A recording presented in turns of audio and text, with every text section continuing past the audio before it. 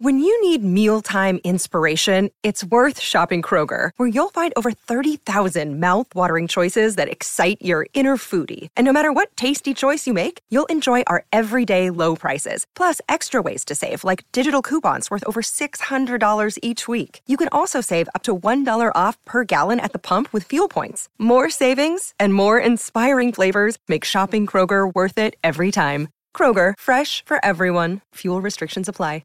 Another day is here, and you're ready for it. What to wear? Check. Breakfast, lunch, and dinner? Check. Planning for what's next and how to save for it? That's where Bank of America can help. For your financial to-dos, Bank of America has experts ready to help get you closer to your goals. Get started at one of our local financial centers or 24/7 in our mobile banking app. Find a location near you at bankofamerica.com/talktous. What would you like the power to do? Mobile banking requires downloading the app and is only available for select devices. Message and data rates may apply. Bank of America N.A., member FDIC.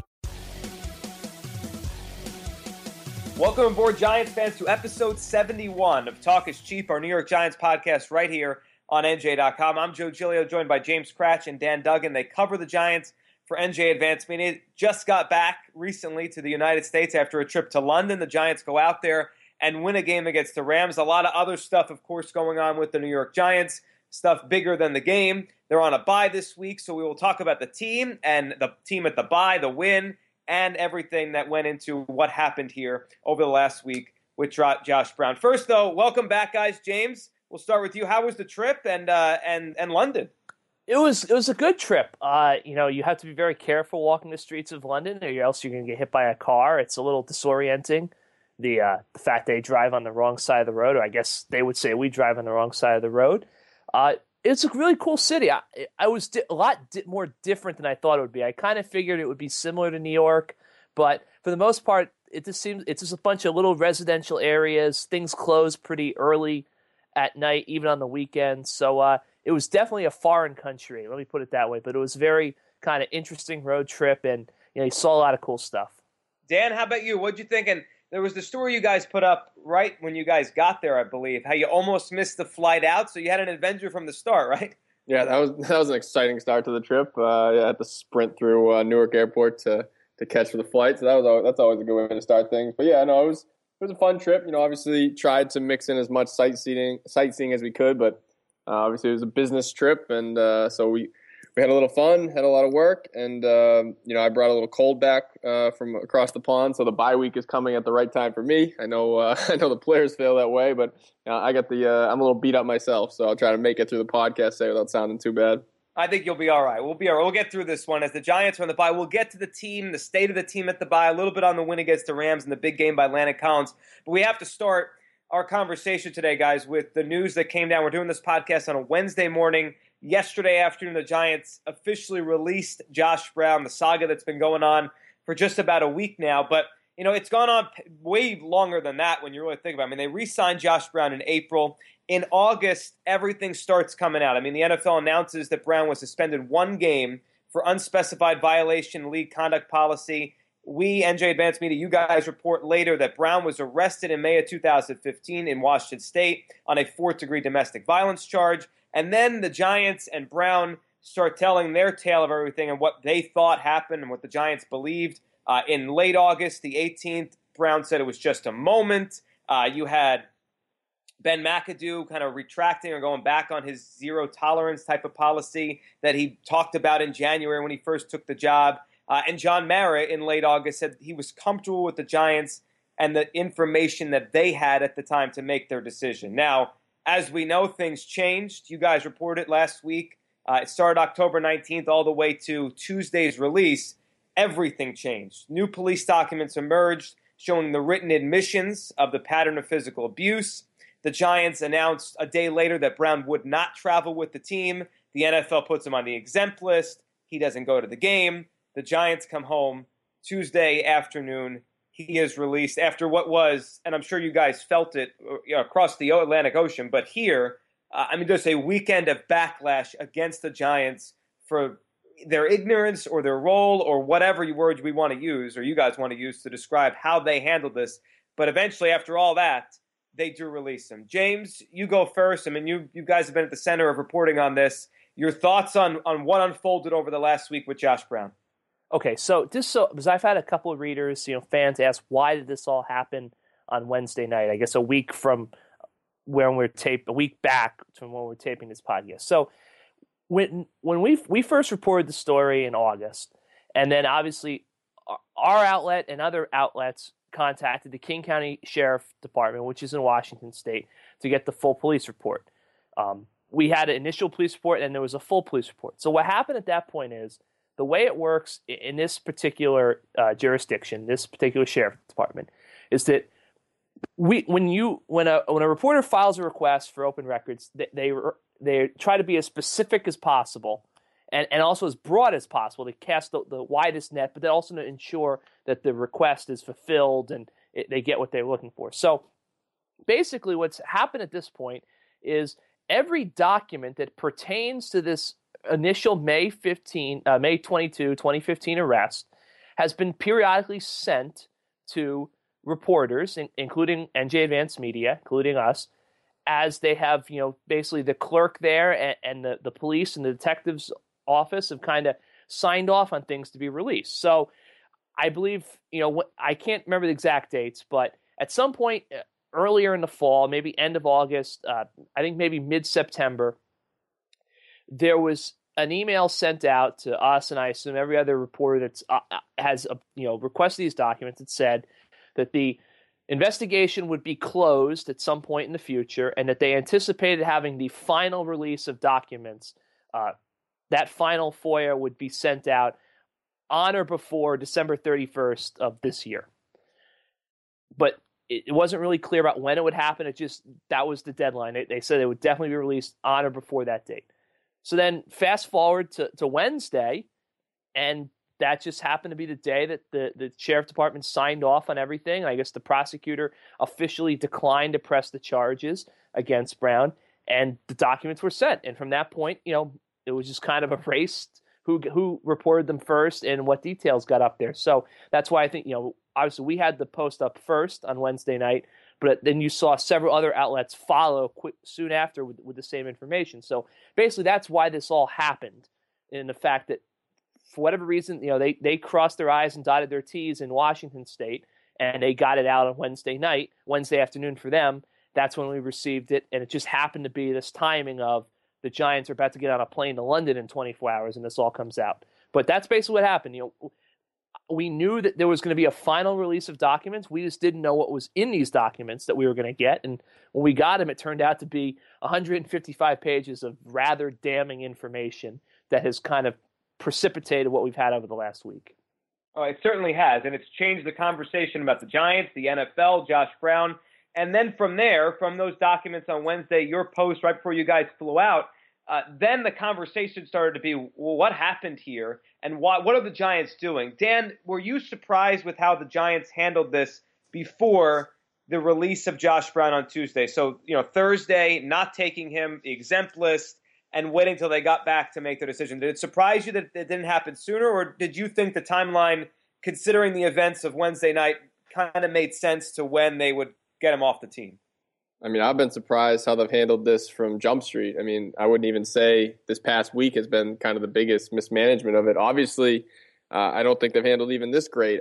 In this day and age, you kind of have to act fast. I know you have to have all the information, but you can't really just kick the can down the road a few days and hope things blow over, because all that's going to do is make the kind of the fervor intensify. That's obviously what happened to them a couple of times during this whole ordeal.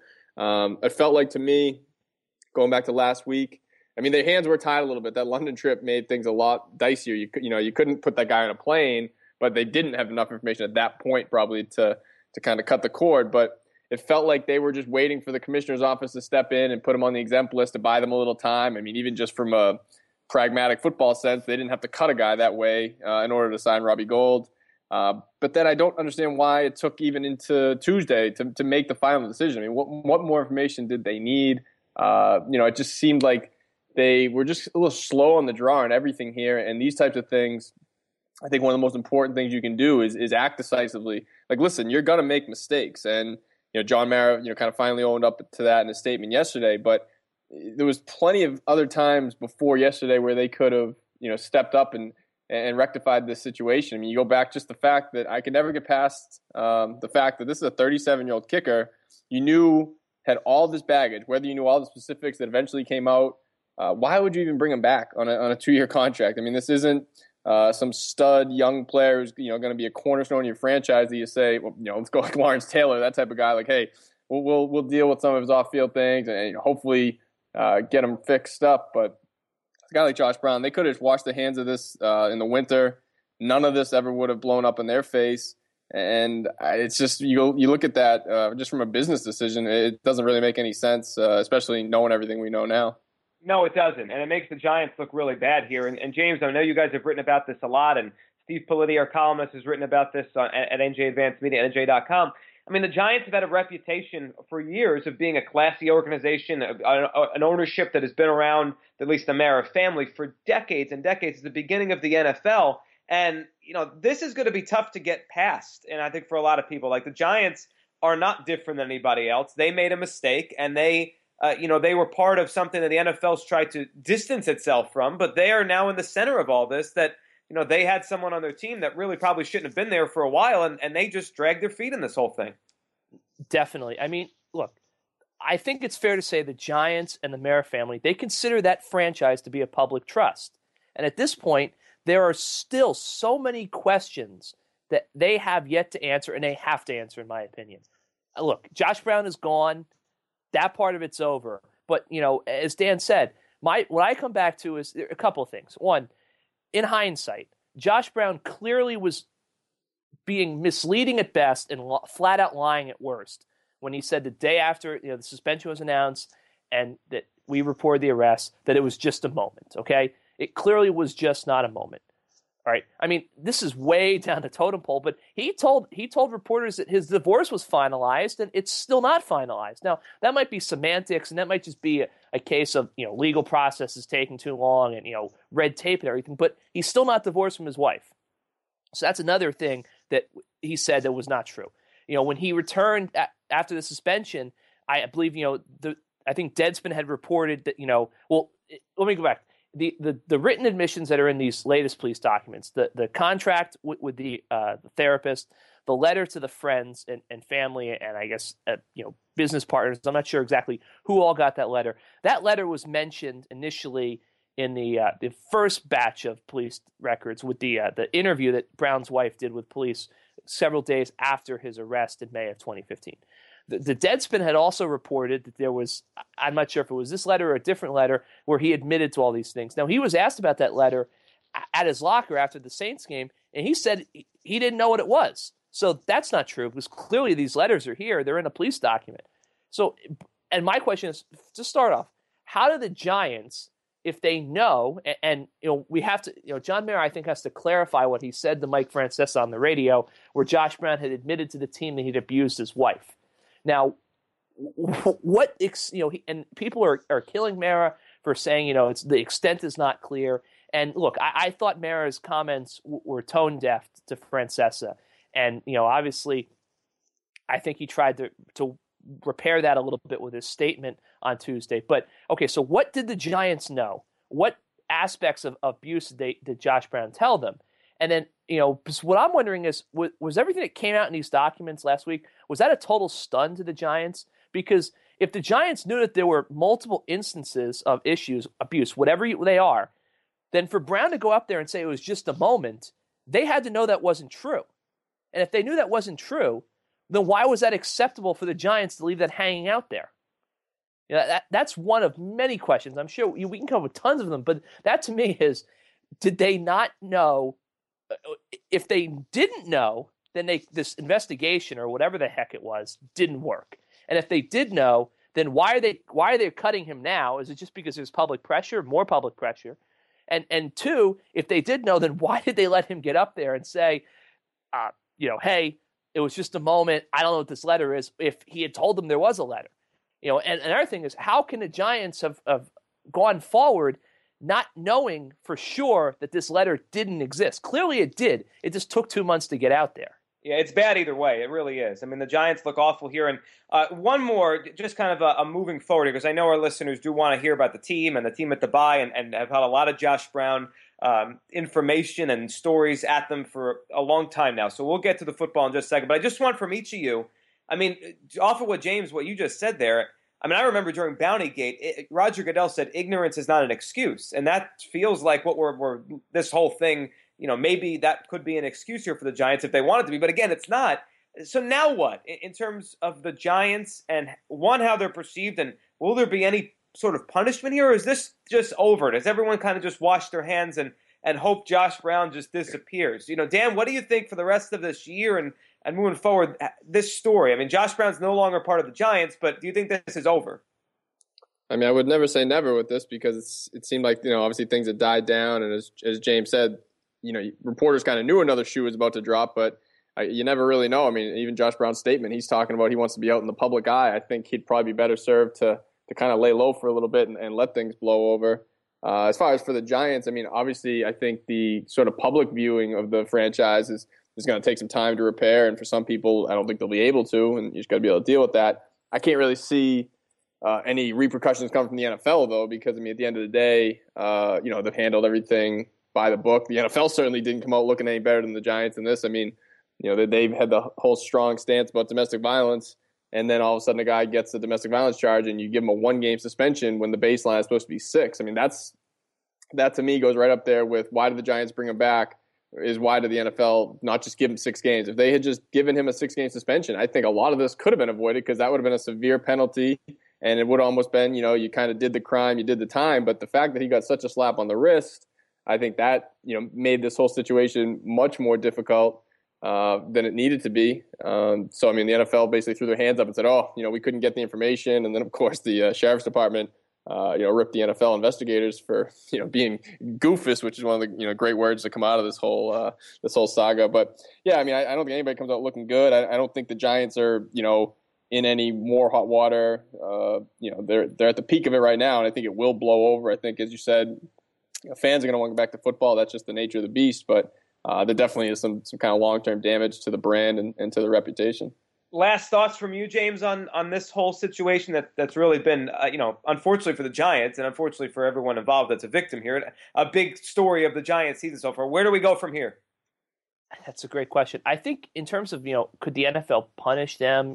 Obviously there's the part of the personal conduct policy that states that, teams and players can be penalized for withholding information from the league. I think it's very premature to, I don't even think people should talk about that, because as of now, there's no inclination or any indication at all that people didn't give the NFL information.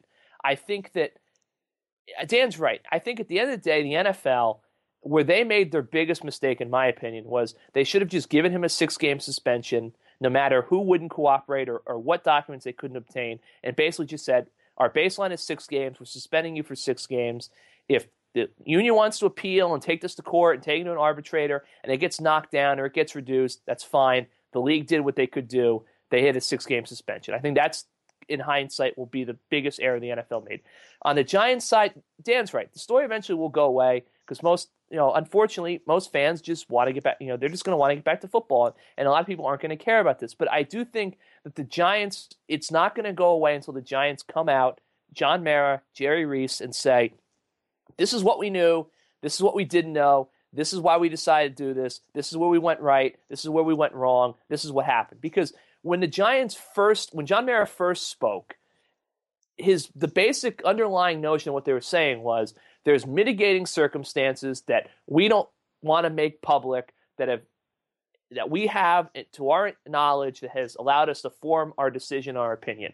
Well, now that doesn't really fly anymore, because he's not here anymore. They went from standing by Josh and saying, they're basically saying, trust us, we have our reasons, to Josh Brown has been released, we hope he does well. And the way that statement read, it doesn't sound like the Giants are going to be actively working with Josh Brown anymore. It sounds like Josh Brown is completely and totally separate from the Giants organization. It's not like they released him, but they're going to work with him on the side. So I think now the Giants can't really pull the trust us anymore card. They need to come out and they need to be upfront with the public about what they knew. And I feel that this story is not just going to blow away because it's a bye week.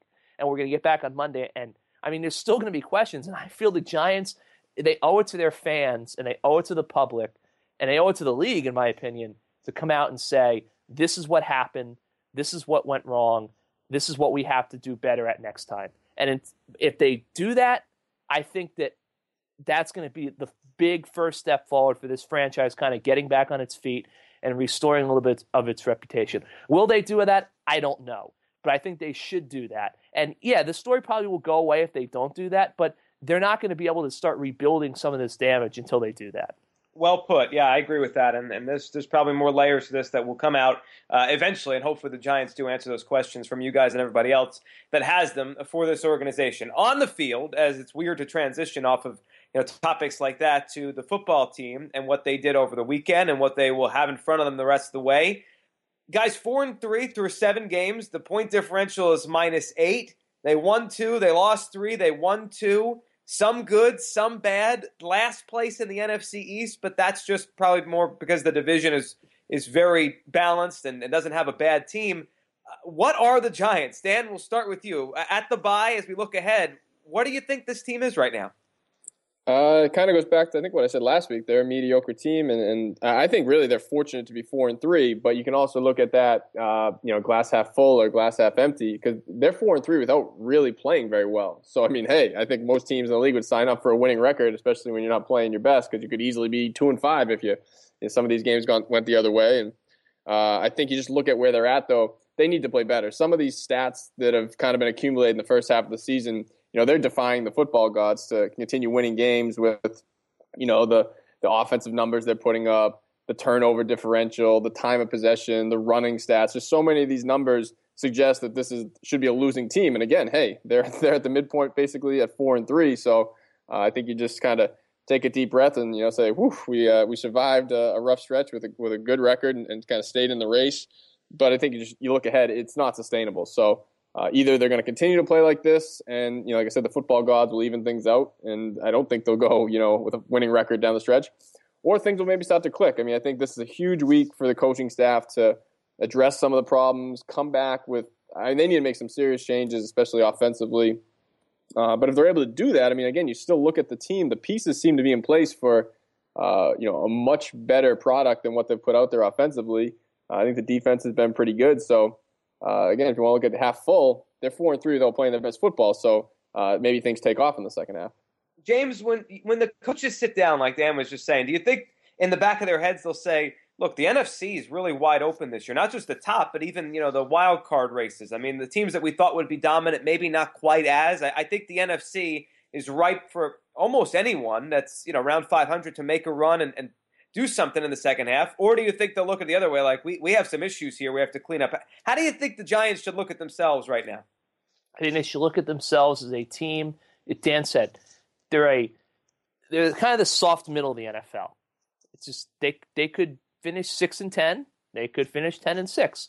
I think it's just going to come down to, look, the schedule is favorable for them, especially coming off of this bye week.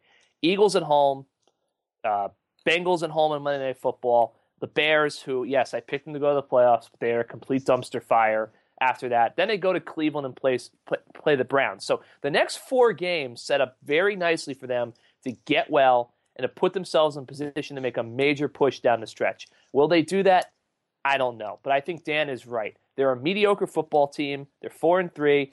They haven't played very well. They could be 5-2. They could be 2-5. Now it's just going to become a matter of, do they come? See, I think the Giants have to look at this way. Their defense has been everything they could have expected from that defense. Yes, the third down defense has been poor, and there hasn't been as much of a pass rush or sacks as they'd like. But that defense has won the last 2 games for them. That was something they never had a prayer to say last year. So they look at it from that glass half full perspective of our defense is playing really well, and we can fix this offensive malaise. Then I think they should go in this bye week thinking we're ready to make a run and get back to the playoffs and contend for the NFC East. But if they can't fix that offense and the defense starts to regress a little bit, which it could because it's not a group that's getting very many takeaways, and usually you need takeaways to be successful, then they could be looking at a sense where this could all kind of tailspin again, just like it did last year coming out of the bye. Yeah, I mean, you mentioned the schedule there, James. I'm looking at it right now. They really have to play well in these next 4 because then the back end of that schedule, December all the way through the last game on January 1st, that's not easy. It goes at Pittsburgh, home for Dallas and Detroit, at Philadelphia on a Thursday night, at Washington to end the season. So, yeah, if we're talking in December about a playoff push, they really had to play well and take care of business with the 3 home games, like you mentioned, Philadelphia, Cincinnati, Chicago, and then at Cleveland to finish out November. So November is going to be a big month. And, Dan, when you look at this team, James was just talking about the defense and how well it's played. The offense, you mentioned, has not played up to its standards. What's the Giants' identity? Has it become their defense after being an awful defense last year? Is that the identity of the Giants now, or do they not have one? Well, I think it's kind of by default, Bennett. I think everyone came into the season expecting kind of a high-powered, high-octane offense to be the identity. And, Ben McAdoo loves to use the phrase about, like, heavy-handed and this physical football team. And, I mean, we haven't seen that. I mean, you're averaging 2 yards a carry basically the last couple of weeks. Certainly they're not living up to the identity he wants the team to have. You could say they have a little bit defensively. The run defense has been pretty solid. I think the defense, we've talked about this a few times during the season, they've just done a really good job of keeping this team in games because, you might look at the stats and they're not a top 10 defense, but they're put in a lot of bad spots based on the turnovers, based on the fact that the offense is going 3 and out so frequently. So I think if it's one of those deals where you have to maybe watch the games more and just look at the stats to judge things. I think the defense has been solid, and I think what you still think this identity can be, is again a high-powered offense because of the weapons they have. I think that this week is just again a huge week for McAdoo to kind of get in the lab and figure out some new things. I mean, that's the biggest thing to me that's been really stunning is how vanilla and predictable this offense has been. I mean, when you have 3 weapons like Cruz and Shepard and obviously Beckham, that should give you a ton of options, ways to get creative. They're all very interchangeable pieces. Move them around, bunch them in trip sets, do all sorts of different things. And instead, they just come out and, basically the same alignment down after down. Obviously, they haven't been able to run the ball. It's really surprising to me that the offense has just been kind of so stagnant. And I think that this is a huge time for them. You have time to, really sit down and examine things and then come out with maybe a new plan next week. Maybe you come out and you start running a lot of 4 wide sets, throw out a 5 wide set, then go the other way, throw in some 2 tight end sets and try and get the run game going. I just think that there needs to be more variety. It goes back to the old Einstein quote. If you keep doing the same thing over and over again, I mean, it's and you expect different results. So I think it's just time to mix things up and kind of stop banging your head against the wall thinking that eventually, this will work. It's been 7 games and clearly it hasn't. James, how would you grade Ben McAdoo through his first 7 games? Let's keep this to the football. Obviously, opinions have varied on what he said and the Josh Brown situation, which we covered a lot earlier in this episode. Just on the field, from a head coach's perspective, first year as a head coach, an offensive guy, but the offense is not doing well. And earlier this week in the conference call, he said he'd evaluate himself and would even look at the play calling duties and how he's run that. What do you think about McAdoo so far through 7 games? It's tough. I think, obviously, the offense has been inept, and you have to blame Ben for that. And I don't think Ben's going to give up the play calling duties. We went to at this point when they lost to the Packers, and he said the same thing, and then he basically went on Francesa a couple days later and said that he feels that calling the plays is important to him and helps him coach the team. And you know what? He's right, because the bottom line is this. The Giants hired Ben McAdoo because he had 2 really good offenses, and Eli Manning kind of had a career renaissance. If they had wanted a CEO coach that was just going to oversee everything, then they should have just hired Mike Smith, who was the runner-up. So they hired Ben McAdoo because of his work with the offense, and partly because he was a play caller. So he should call the plays for the rest of the year at least. I think it's way too early to say, and I don't necessarily think that McAdoo's play calling is or his game preparation is the reason why this Giants offense isn't playing well. I think the Giants offense isn't playing well because Eli Manning isn't playing well. Beckham had his issues early on in the year. I think the offensive line it's not a great offensive line, but they're kind of getting, they can't run the ball, in my opinion, more because they have no tight end that can block and they have no fullback that can block, rather than the offensive line doesn't block. The offensive line isn't a great line by any stretch of the imagination, but I don't think they're the major issue with that run game issue, which has to be fixed. They have to get the run game going because it's pathetic right now. And yes, they've had some injuries, but you have to knock Ben for what's happened with the offense because he's the guy. That's his baby. But at the same time, this team has been very resilient. They're 4-3 when they easily could have a worse record. They have won ugly. They've kept themselves in the hunt. And for that, I mean, I get the feeling that the players, they love McAdoo and they really feed off him. So I guess B- for Ben. I think the offense is a major knock against them, and it's a concern, and it's something that really is, an issue. I mean, if it was just a couple of games, you could say, okay, it's just a funk, but it's a long-term issue now. We're at midseason, and the offense still hasn't gotten going. That's a big problem. But again, they're 4-3. I know you said don't count the stuff off the field, but they've weathered a lot of storms. It's not just Josh Brown. I mean, it's the whole Odell stuff. It's the fact that his left tackle decided to go assault a reporter in the locker room. It's everything. So I'd give Ben about a B- right now. I think that all things considered, he's done a pretty solid job of keeping this team afloat at midseason because there's a lot of things that could have sunk them by now. Yeah, that's true. There could have been. The Giants could be under 500 and really looking way up at the standings. Instead, they're right in the middle of this thing with a lot of season to go. All right, so 9 games to go. Dan, if we're having a conversation, let's say in early December, leading into Dallas week on the 11th of December, if we're having a conversation about the Giants still right in the thick of things after the next 5 games here, who has to step up? Give me a couple players. Each of you could do this. Couple players that have to play better after the bye than they did before if the Giants are going to be a team that is in playoff contention the whole way. All right, offensively, I'll say just kind of whatever running back wants to step up. I mean, whether it's Rashad Jennings, who to me really hasn't been very impressive. I know he missed some time with the injury, but just really hasn't shown any burst. And I think with this offensive line, if you're only going to get what's blocked, you're not going to have a very productive running game. You need a guy who can make some people miss, can break some tackles, and I think everyone kind of wants to see rookie Paul Perkins get that shot. I mean, he's shown glimpses. Who knows if he's up to being kind of a workhorse back, but I think that's the guy I would zero in on, who I want to see get more carries in the second half. So I'll say maybe Perkins offensively.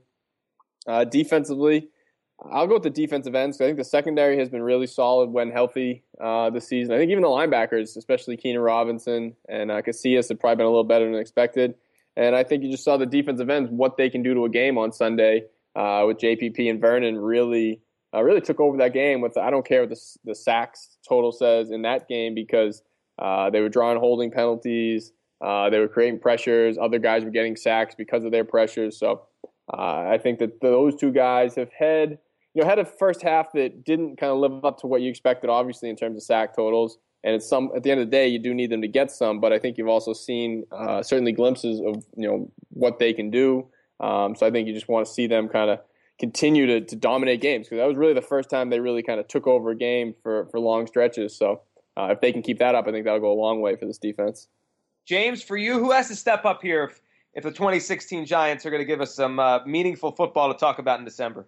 All right, for offense, I'm going to go kind of off the beaten track. I'm going to say Will Tye has to step up, because getting back to what I said, I think the fact that the tight ends are blocking so poorly and they don't have a fullback is a major issue with why the run game has been so poor.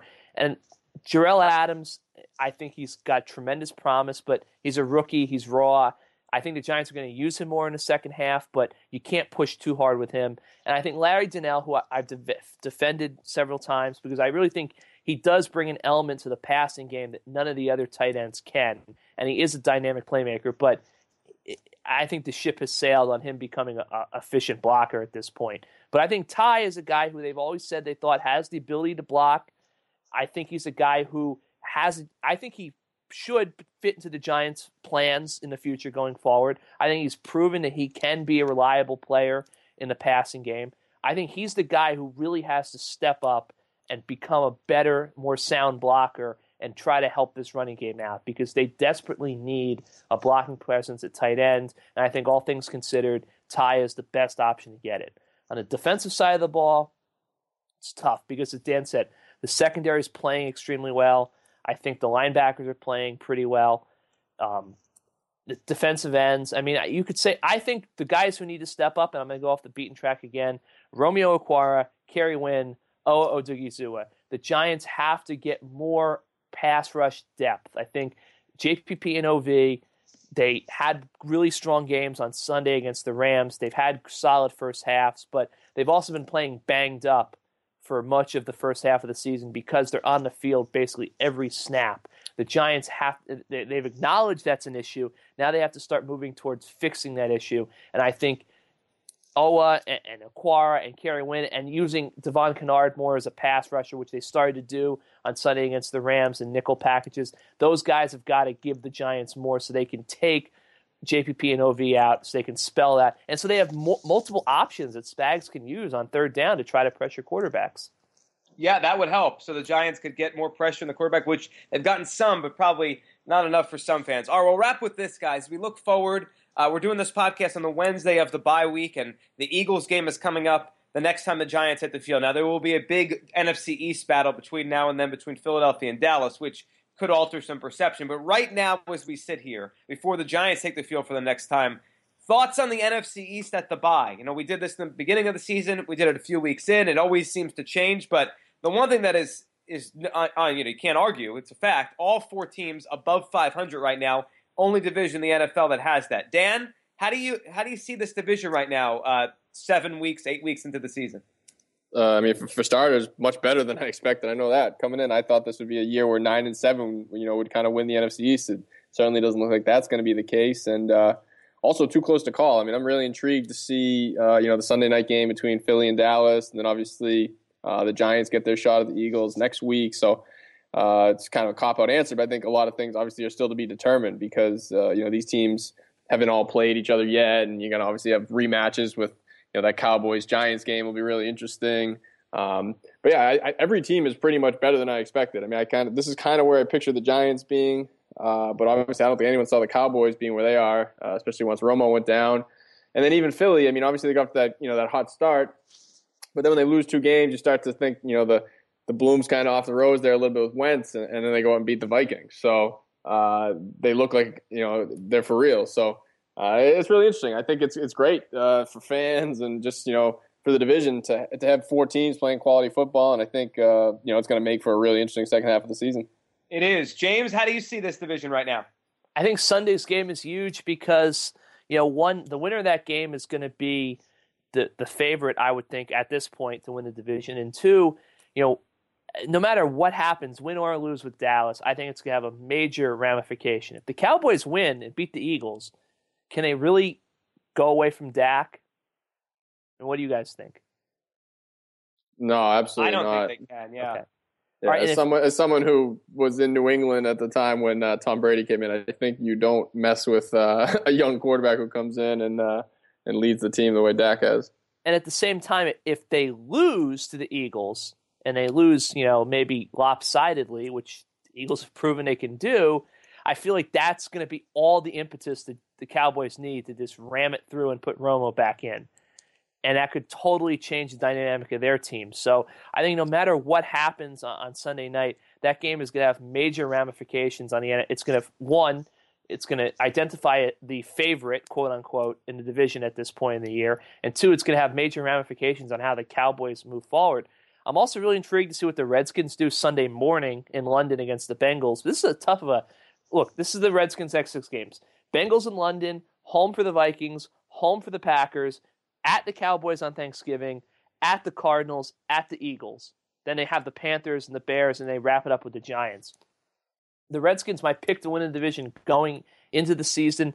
I still think they can win the division, but they've got a really tough 6 games. When we talked about the Giants, kind of the schedule's favorable for them going forward. The Redskins are about to enter a really tough stretch. Are they going to get out of that stretch still in the hunt? So for me, watch that game very closely Sunday morning and Sunday night, because I think those are the games that are really going to kind of determine where these 3 teams go forward. And then the Giants, I think the Giants just have to keep winning games. I think I wrote last week after they beat the Ravens, they've got to go 5-1 probably to keep pace and have a shot at the NFC East. But I think as the weeks grow and this division is staying solid and balanced for the most part, I think the wild card becomes more of a realistic goal for the Giants. I mean, I think it's way too early to talk about the wild card, but going into this year, I didn't think there was any chance the NFC East would have 2 teams in the playoffs. Now I think it's definitely possible. But the Giants just have to keep winning and winning the games they're expected to win, and then eventually they're going to arrive to that big showdown with the Cowboys. It should be fun. We have a lot to talk about in the second half. Guys, enjoy the bye week. I'm sure There will be a lot of twists and turns left in this season. We'll catch up again after the Eagles game and kind of rehash what this Giants team is. Thanks, Dan. Yeah, thank you, Joe. Thanks, James. You got it, Joe. And thanks to all of you for listening to episode 71 of Talk is Cheap. Subscribe on iTunes, leave us a rating. And, of course, anywhere you listen to podcasts, you can listen to Talk is Cheap, our New York Giants podcast from NJ.com.